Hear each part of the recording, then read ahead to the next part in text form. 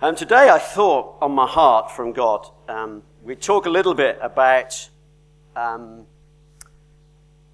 they lived happily ever after, which is kind of a phrase which comes sometimes, doesn't it? Don't get ahead of us, we don't need to go there just yet. But it's a kind of a teasing kind of title, really, because everybody's looking for happiness and everybody's looking for living happily ever after. The problem, of course, is that happiness is a very transient thing in this life, isn't it? As most of you will have discovered in your short existence on this planet. Happiness is a kind of elusive thing that sometimes you have and perhaps often you don't have. And of course, mere earthly happiness is always cut off, tragically, by death. So the phrase, they lived happily ever after, is a kind of elusive dream for many people. But it got me thinking, how would it be to live in a world in which there is neither a beginning nor an end? Now, because for a lot of people, it is kind of like that. Because they don't really know what the beginning is, nor do they know quite what the end is, and therefore they live in the middle of it, because that's where they are, by default, without any real concept of what it is. Margaret Atwood, I don't recommend necessarily you read much of her. You have to read her perhaps if you're studying at school and stuff these days. But she's got a book called Happy Endings, little sort of monograph. And it ends like this. You'll have to face it. The endings are the same whichever way you slice them. Don't be deluded by other endings that are all fake. Deliberately fake with human intent and malice to deceive, or motivated by excessive optimism, if not downright sentimentality. The only authentic ending is the one provided here. John and Mary die. John and Mary die. John and Mary die. Now, she's an agnostic. She doesn't know what to believe. I hope we're in a better place. Because I say, well, what happens next after you die? And I thought it'd be good to talk a little bit about beginnings and endings and the big question of where we fit in the middle. So now we can put the slide up. Okay. I thought I'd talk a little bit about Redeemer King, which is you, and where you fit in the big scheme of things. Because I think sometimes it helps you get up in the morning when you know that you fit to something bigger than yourself. I find it very constricting if all you've got in life is yourself. If you get up in the morning and all you're thinking about is yourself, and you go to bed at night and all you've thought about all day is yourself, it is kind of very constricting, and why most people never find happiness and never find meaning in life. It's because they spend their whole time thinking about themselves. But I want to try and get you to think about where you fit in a much bigger picture and encourage you. And where Redeemer King fits in a bigger picture. It's a kind of little church at the moment. We pray to God it'll become a larger church, don't we? But it's a little church at the moment with a big name. It struck me when Dan gave me the name. I thought, wow, that's a big name for a church, isn't it? Whatever the church is, it's a big name because it's the name about Jesus. Redeemer, Savior, King, Lord. And it's kind of a big name, and that's great. And we hope it has a big future. We trust under God it will have. In some ways, I suppose it's been born out of an ending of something quite painful, and it's the beginning of something which under God is a new chapter. But we need to know where it fits in a bigger scheme, don't we? So I'm going to put you in God's big picture. If you want to text, now you do, you want the Bible, not Margaret Atwood, don't you? If you want to text, it would be Revelation 22:13. I'm going to do some other verses in a moment, but this is the big text where Jesus says, right at the end, I am the Alpha and the Omega, the first and the last, the beginning and the end. So we know where the beginning is going to be, and we know where the end is going to be. And guess what? In the middle, it won't be much different either. It will be Jesus. So Jesus said, I am the A to Z, the Alpha and the Omega, Greek alphabet. I am the protos and the eschatos. I am the first and the last, and I'm the beginning of the story and the end of the story. And I'm everything about the story. And I just want you to be part of the story. That's what Jesus says to you this morning. And there's nothing more exciting in life, I've found, than to be part of God's story. It's what gets me up in the morning, and it's what puts me to bed at night, and it's what I find in between gives meaning to life. And it is the secret of happiness if you can understand it. So the first beginning is there in Genesis 1, verse 1 to 3. The first beginning. You know these verses, but let me read them to you because they tell you the beginning. In the beginning, in the arche, in the beginning, God created the heavens and the earth. That's a good beginning, isn't it? God created it all. Before all, creating all. But then verse 2 of Genesis is a strange verse. Don't know if you ever noticed it. Here in the beginning. It's a very strange verse popped in, and the Bible does that often. It puts strange verses in to make you think, doesn't it? Because in the beginning, God created the heavens and the earth, and you might expect it to start to describe the creation of the planet as we know it, but it doesn't. Now the earth was formless and empty. Darkness was over the surface of the deep, or the abyss, as it literally is. Kind of strange beginning, pointing to something mysterious and difficult. And, thankfully, the Spirit of God was hovering over that deep. And God said, into this formless, empty, dark place, God said, and this is the beginning, God said, let there be light. And there was light. And as I think about that, that's a gospel picture if ever there was one, isn't it? So Genesis 1 is, yes, it's all about the beginning of the creation of the world, but there's something mysteriously difficult and dark in there as well. And it is also a glorious picture of what happens when the light of the gospel of Jesus Christ comes. How can I say that? Well, 2 Corinthians chapter 4 and verse 6 is the only New Testament quote, as far as I know, from Genesis 1, and it tells you what it means. If you want to know what it really means in the Bible, then you have to find what the Bible says it means. I mean, you could make up any multiple of ideas what you think the Bible is about, but actually the Bible is its own interpreter and tells you what it means. And there in 2 Corinthians 4 and verse 6, we get this verse. The God who said, let light shine out of darkness, said, make his light shine in your hearts to give you the light of the knowledge of the glory of God in the face of Christ. So Genesis, the beginning, is a picture of something even more wonderful, which is not just the creation of human beings, but actually the creation of a world of light. We know, because we've read the story of Genesis, many of us, that actually creation quickly became dark. So that formless and empty place, that darkness, actually was what it quickly became, wasn't it? Yeah, you know the story. Adam and Eve, sin, rebellion, Satan coming into the garden, darkness coming upon the face of the earth, death and destruction and despair and meaninglessness and all the rest of it. So very quickly. So right there at the beginning, God who knew all things describes the beginning in a faithful way. Yes, he creates it, but yes, it's going to have a problem, and yes, he is going to give a new creation and a new light. And the seed will come. Genesis 3:15. The word spoken to Satan. I will put hatred between you and the woman, between your seed and hers.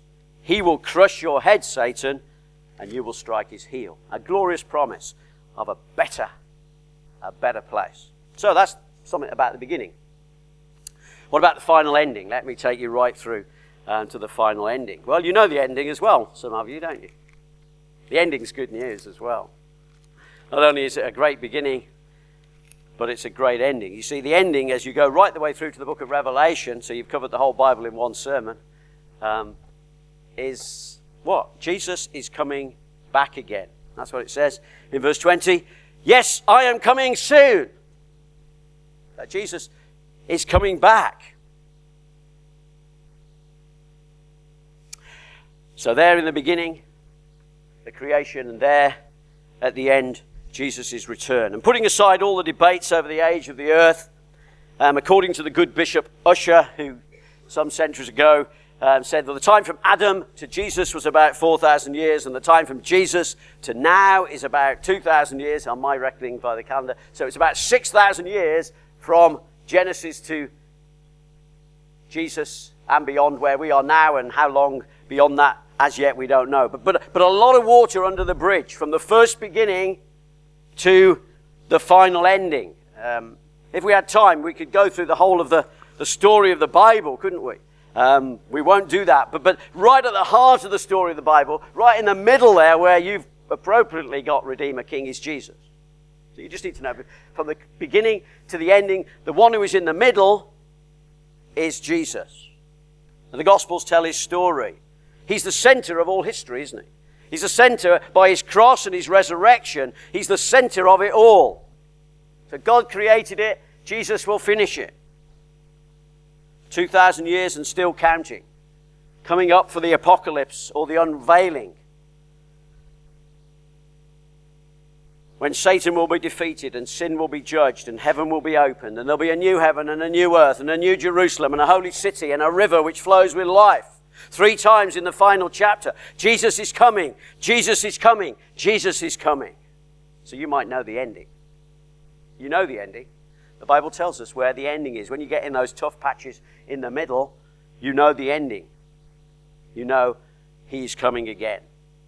It's interesting in Revelation, the ending actually isn't his coming. You might have thought, I'm fascinated by endings, and you might have thought the ending was Jesus' coming, but Revelation doesn't finish with the ending. It finishes with some way a little bit back from the ending, and it says this: the grace of the Lord Jesus be with God's people. We need that before the ending. That's where we are now. We're in the middle of that story. We're between the story of the creation. Jesus has come, and we're waiting for him to come again, and we need a lot of grace in the middle, don't we? We need grace in the middle between the beginning and the ending. Amen. Come, Lord Jesus. The grace of the Lord Jesus be with God's people. Amen. But I suppose I wouldn't want to leave it there, really, because Redeemer King is in the middle of that. You're in the middle of that, aren't you? Between the start and the end. And these aren't easy times in which to live, are they? They're not easy personally. They're not easy nationally. They're very uncertain times. They're very dangerous times, perhaps. You know, the rise of the Russian forces and Ukraine and all the unsettling, and then ISIS, and you think, what on earth is going on in this world of ours? What is happening to our world? Well, it's the same thing that's always been happening, of course. It's between the place of darkness and light, isn't it? It's between the place of God creating it and Jesus coming back again. That's where this world is. That's where we are, and that's where our lives are. Caught up in the struggle of sin and salvation. That's exactly where we are.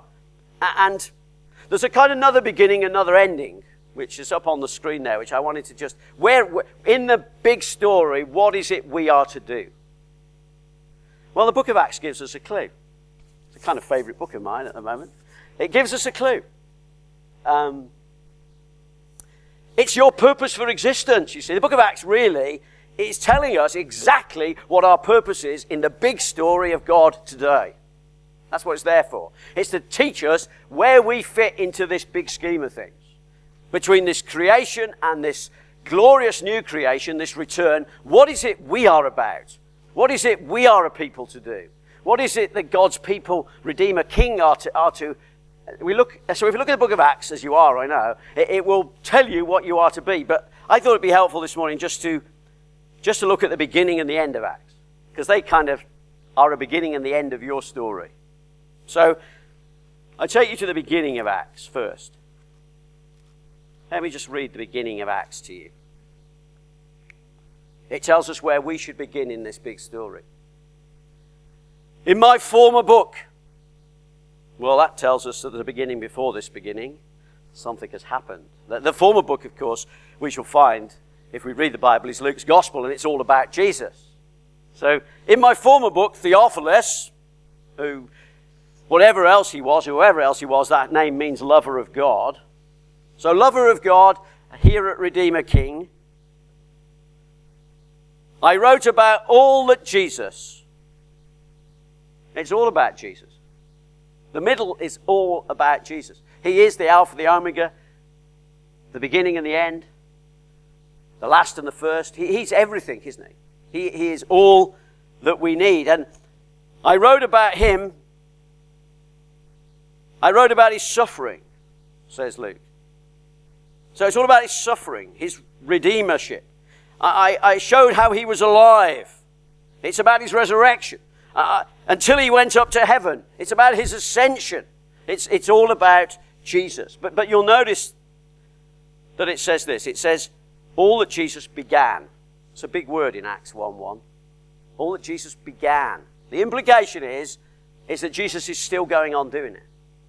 Yeah, all that he began to do and to teach, all his works, all his words, they are somehow continuing. You read the book of Acts, you find exactly how they continue. Because Jesus has gone back to heaven, waiting for the end. But his people are left on earth, and they are to continue his works and his words. Both absolutely vital for witness. Both crucial for living in the in-between time of the beginning and the ending. So important for Redeemer King to continue the works and the words of Jesus. Now that is huge stuff, isn't it? Because you are connected.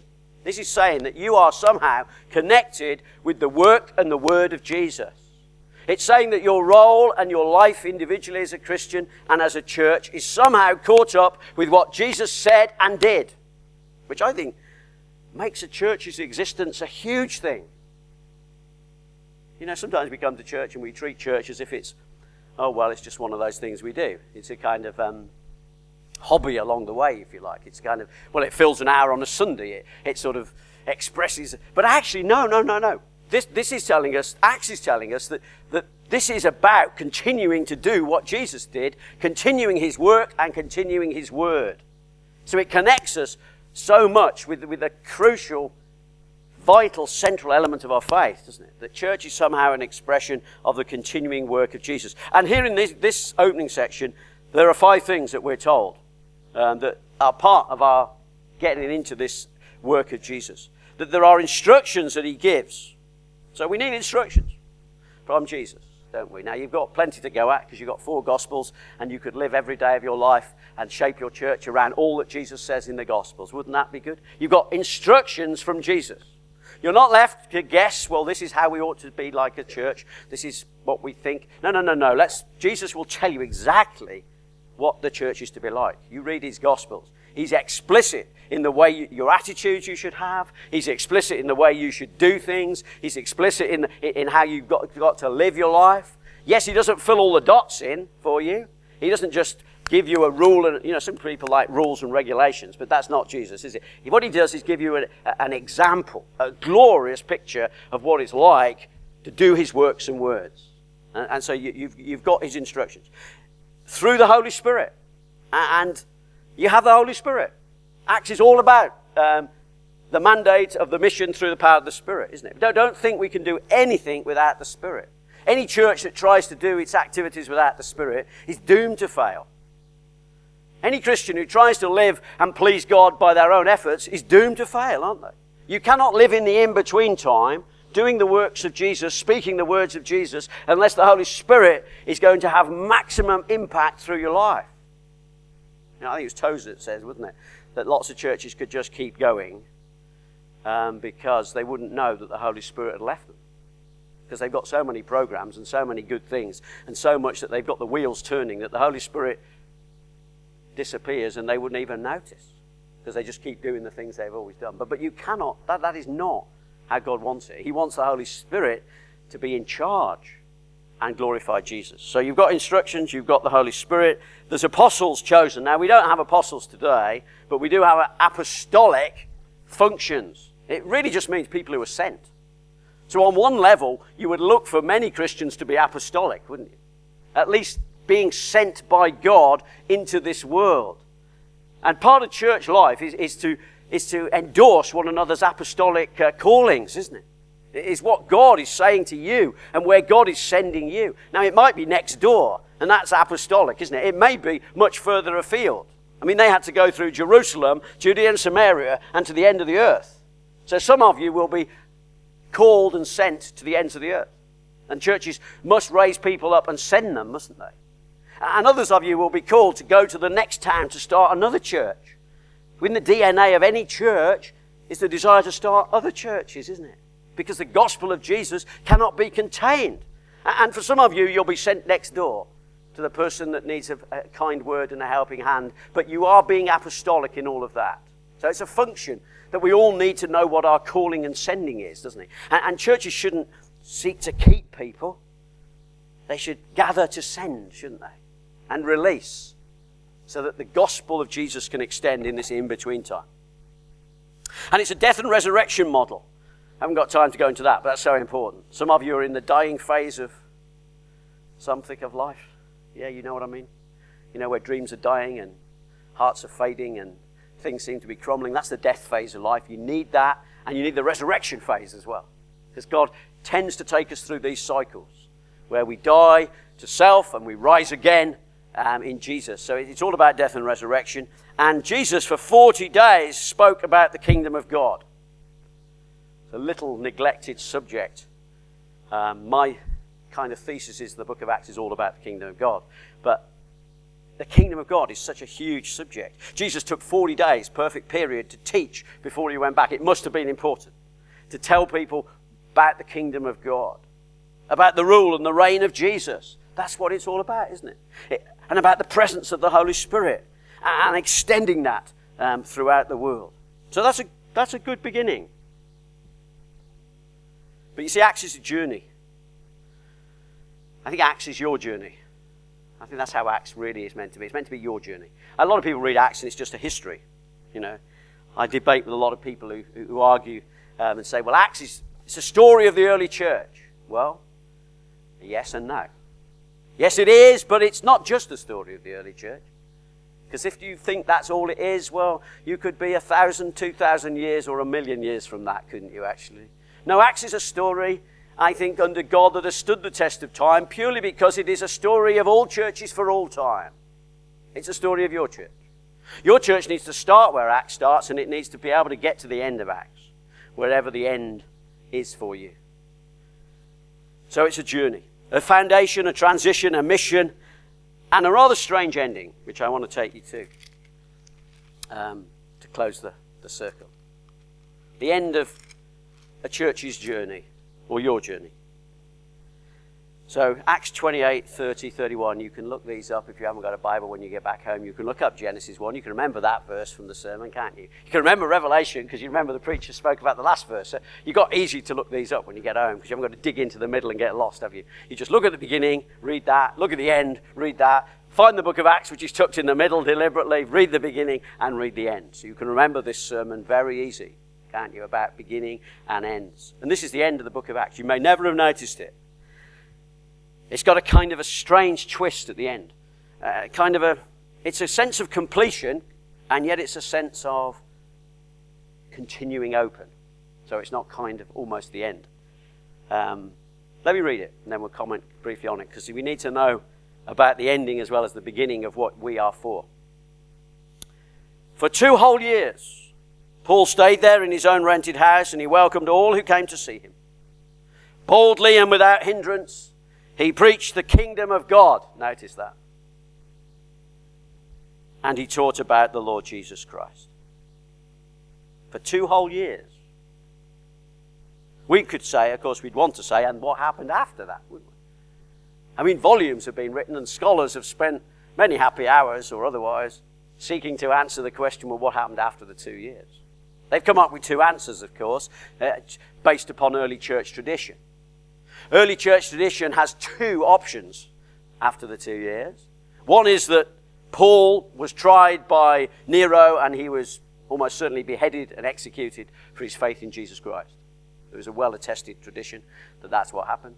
There is also an equally well-attested tradition that actually for a period he was released, that his trial came to nothing. He was released and he was sent on another mission and he went to Spain and all sorts of other places, only then later to be rearrested and eventually executed. So there's kind of 2 options.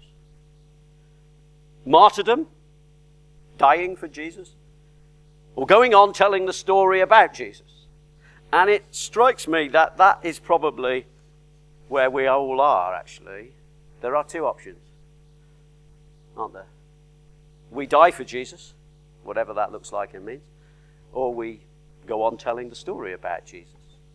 And whatever time we have left, and I don't know if you've got 2 years, of course. I can't prophesy that you've got 2 years. I don't know. You may not have 2 years. All I do know is, and all I know, I don't know if I've got 2 years. All I do know is the time I've got would be well invested in doing exactly what the book of Acts does, which is telling people about Jesus. Where is he? Well, he's in his own rented house in Rome. Of course, he's in Rome. That's hugely symbolic, isn't it, at the end? The gospel of Jesus is at Rome. That's how the book ends. That is good news. This gospel, which was once locked up in a little religion in Jerusalem, has now burst its banks and gone to the ends of the earth. I think if I was going to have anything as a title for the book of Acts, it would be getting the gospel out of the church into the world. Because in my experience over ministry, most churches lock the gospel up too much. This book is about releasing the gospel. This book is about getting the gospel out there. This book is not about building religious institutions. If you want to know how to do church, the book of Acts won't help you a great deal. What the book of Acts will help you with is getting the gospel of Jesus out. Releasing it from the constraints of religion that we all love to get huddled into, and bursting its banks outwards. So here's Paul. He's at Rome. And in Rome, where Caesar is Lord, he preaches Jesus is Lord. It's a triumph. It's a glorious end. Other people would like his martyrdom to be the end, or they'd like some fresh mission. But actually, this is the end of Acts. This is what it's all about. Telling people that Jesus is Lord. Telling them about the kingdom of God. He's in his own rented house. I don't know what you have. Your house probably might not be rented. It might be owned. Some of you might be fortunate. Some of you might be renting. Some of you may not have a house that you own. But I know something. You have something that God has given you that is meant to be used in the same way that Paul used his house. What did he do with his house? He used it for the kingdom of God. He used it for spreading the good news of Jesus. He used it as a place that he could tell others about Jesus. And whatever you have, friend, I don't care what it is, if it's your car or if it's your home or if it is for Jesus if you're a Christian. He wants to use it. And you ought to be praying every day, how can I use what I've got for Jesus? That's what being a Christian is, isn't it? It's about using what you've got for the glory of God. So I don't care what you've got. You ought to be asking God, well, what can I do with this for your glory? He might say, well, you could sell it and give it away. And that's a bit of a test, isn't it, when that happens? He might say, well, actually, no, I'd like you to use it. I know you pride your car, but I'd like you to use your car for picking up some old people to bring them to church. Or I'd like to, a million ways which he might let you use your car for the kingdom of God. Actually, if we've got something that can't be used for the kingdom of God, you know the best thing to do with it, don't you? Yeah, I'll leave you to fill in the gaps. You see, the end here, he's meant to be a prisoner. Paul's meant to be a prisoner. And yet, as the chapter unfolds and closes, he's hardly a prisoner. He's a preacher. He's a proclaimer. He's one who tells the message of Jesus. That's what we are to do between our beginning and our ending. It's what Redeemer King is meant to be doing. It's meant to be doing exactly what Paul did. It all begins with the salvation of God. Notice in verse 28. I want you to know that God's salvation has been sent to the Gentiles. That's you and me, so that's good news. And they will listen. I love those few words. You know, you get people who are all very negative about Christian mission and things, you know, and they usually the thing is, well, there's not much point doing it because nobody will listen. That's usually the excuse that people come up with. So there's no point sharing Jesus because, well, I've tried and nobody will listen. No, actually, there's a verse in the Bible that says the exact opposite. And it's near the end of Acts. It obviously tells the truth of what the reality is. And they will listen. You see, that's the truth. Truth is, if you get into the purposes of God where he wants you to be, and you do what God wants you to do, and you give your life and use everything you've got for the glory of God, guess what, friends? They will listen. They will. Because that's what God said. They're going to listen. The ones that he wants to listen will listen. And you'll find plenty of people who want to listen about the good news of Jesus. So if you're at the moment struggling and saying, well, there's not much point because nobody will listen, it's probably because you're not where God wants you to be in this whole purpose of God thing. So we are to respond to a move of God's salvation. It is being sent. Same word, actually. Apostle. It has been apostolized. This is the apostolic thing at the end of Acts. The gospel is now being sent. The salvation is being sent to people, and they are going to listen. So we just need to get involved in that process. God is sending his salvation out here around Chesterfield. Redeemer King just needs to be part of the process, because they will listen. You know what some churches do, which I find is very sad? They put verse 20, notice there's a missing verse 29. You notice that, sharp eyes? You know, it goes from verse 28 to verse 30. Verse 29 has been dropped into a footnote. I'm glad it has been. It's a kind of an alternative rendering. It doesn't really have much authority. But it's interesting, it's in the footnotes. You might have it in your Bible. It's got it in mine. It puts it at the bottom. And unfortunately, faced with this sending of this salvation that God is doing and this opportunity for people to listen, guess what churches do? They do what verse 29 says, don't they? After he had said this, the Jews left, or we could say, fortunately, some religious people or Christians today, they left, arguing vigorously amongst themselves, faced with the task of sharing in the good news of the salvation and sending it out and getting people to hear and listen and get saved, faced with opportunity. Guess what some churches seem to spend their time doing? Verse 29 down in the footnote. Vigorously arguing amongst themselves over all kinds of things that don't really matter in the final degree, do they? So we just need to make sure we go from verse 28 to verse 30, I think. I'd leave 29 in the footnote if I was you. Don't have it part of your church life at all. Because what are you to do? What did Paul do in those 2 years? What did he do with his rented house? What did he do when the salvation of God was being sent all over the world? What did he do? Well, there's 3 things Redeemer King should do in the waiting time. You know, the time between the creation and the end, and Jesus and salvation. 3 things. It's not difficult. You haven't got long lists of things to remember. You want to know what you've got to do? Do what Paul did. That wouldn't be bad, would it? He did 3 things. He welcomed, he heralded the kingdom, and he taught about the Lord Jesus Christ. I think that's a really important order, don't you? He welcomed. Churches should be the most welcoming place on earth. Unfortunately, from my experience, both as a pastor sometimes, in trying to get people to do welcome well, I'm not very good with people, pastor. That's a shame, isn't it? As everything here is about people. That's going to make it pretty difficult to serve in this church, isn't it? If you're not very good with people. Now, I understand some people are shy, but it doesn't matter. If you're a shy person, there are shy people that need welcoming, aren't there? But at the end of the day, a church that doesn't know how to welcome, doesn't know how to begin in this process, really, does it? Because you've got to be the most welcoming. I mean, I'm on the other end now because I'm sort of in transition, and so I visit churches. That's interesting as well, you know. You go to a church, good reputation, good name. You go to it, you sit in the congregation. I managed to be in one church. This was an experiment. I don't recommend it. I went and I thought, I'm not going to go out my way to be outgoing to anyone. I'm going to go as if I'm a real recluse and I need the gospel of Jesus. So I sat there. I got in without anybody speaking to me.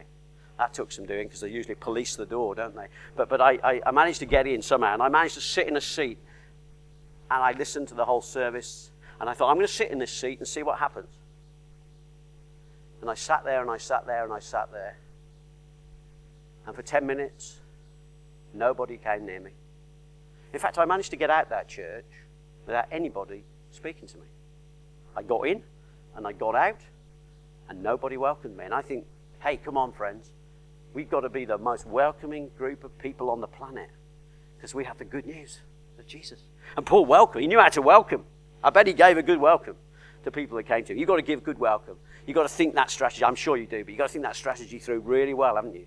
As to when people come for the first time, it's got to be the most wonderful thing, hasn't it? Not false. No, we're not talking about false, but genuine welcoming. So if you've got a welcoming gift or spirit, I sign up, I would. The second thing you've got to do is herald the kingdom. Been there from the beginning. It'll be there to the end. You've got to herald the kingdom of God. The kingdom is really about individual submission first, isn't it? It's about saying, I am under the king. So if you're going to herald the kingdom, it's a good idea to live in the kingdom. Yeah, so if you're the kind of person that doesn't want Jesus to rule over everything in your life, well, you need to do a bit of thinking through, don't you? Because Being in the kingdom means Jesus has first control over everything in your life. I mean everything, not just the things you want to give to him.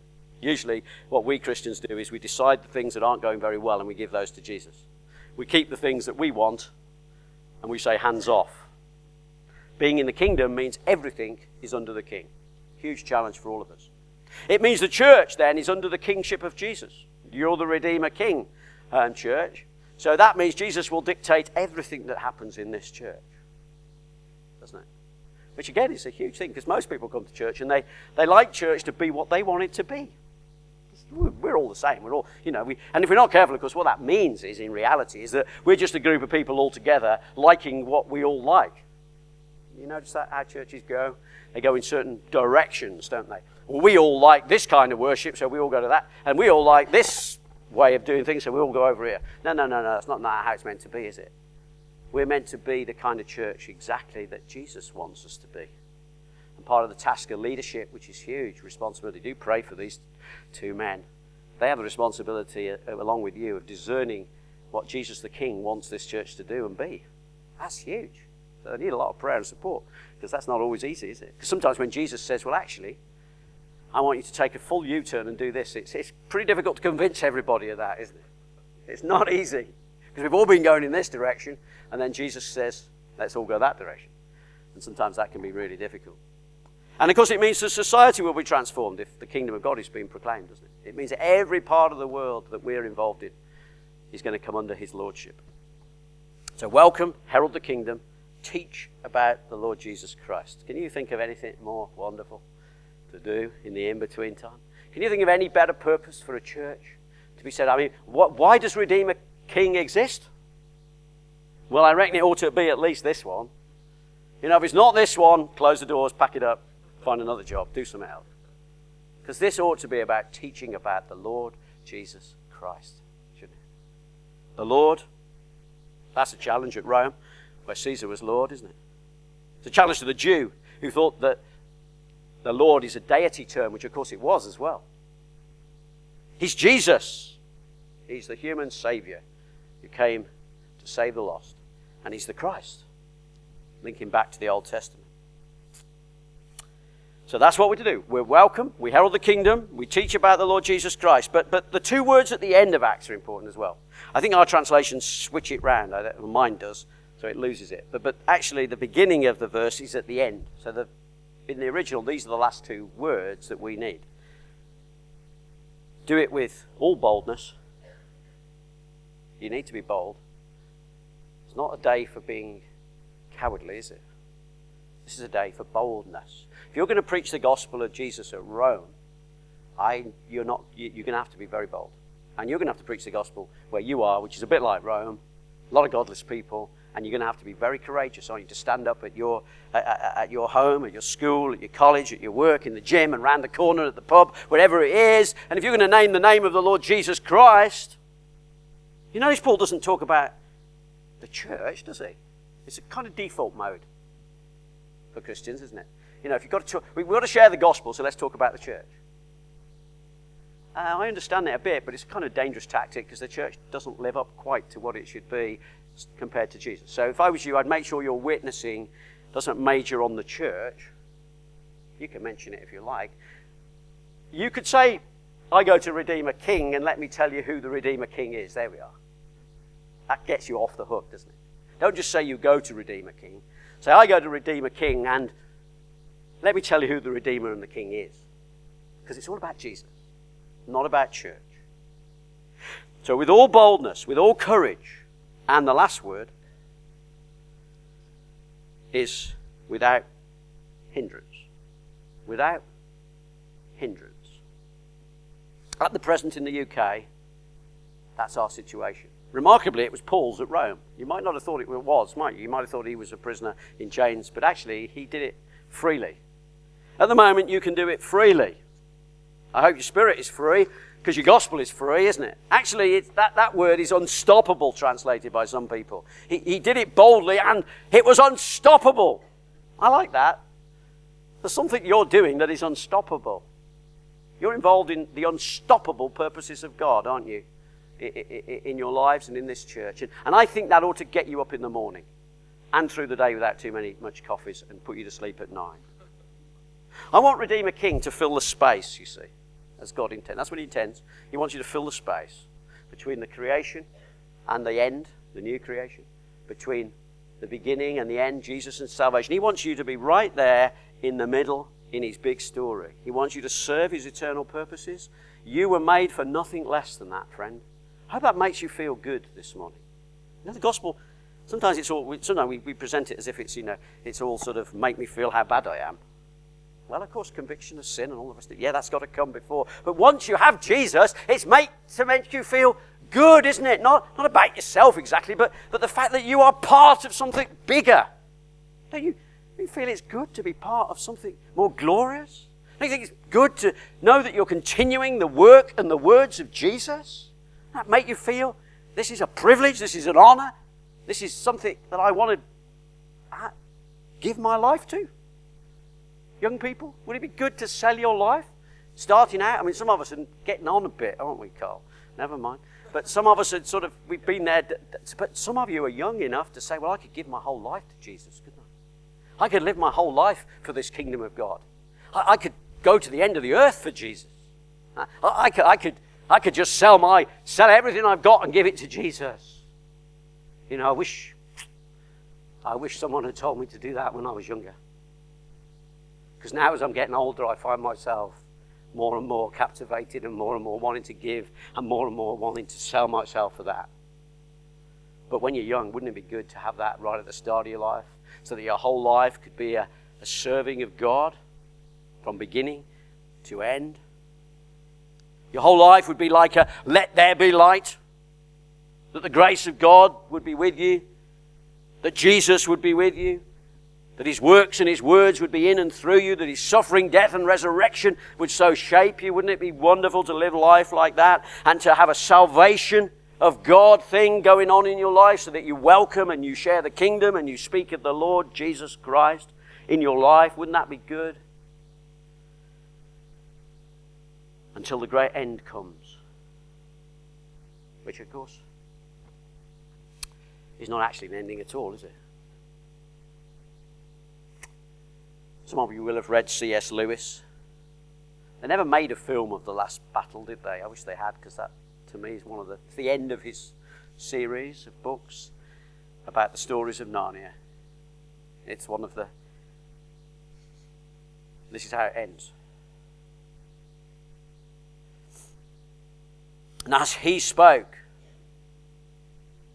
he no longer looked to them like a lion. Remember Aslan, the picture of Jesus? A lion, the tribe of Judah. He no longer looked like a lion. But the things that began to happen after that were so great and beautiful that I cannot write them, says Lewis.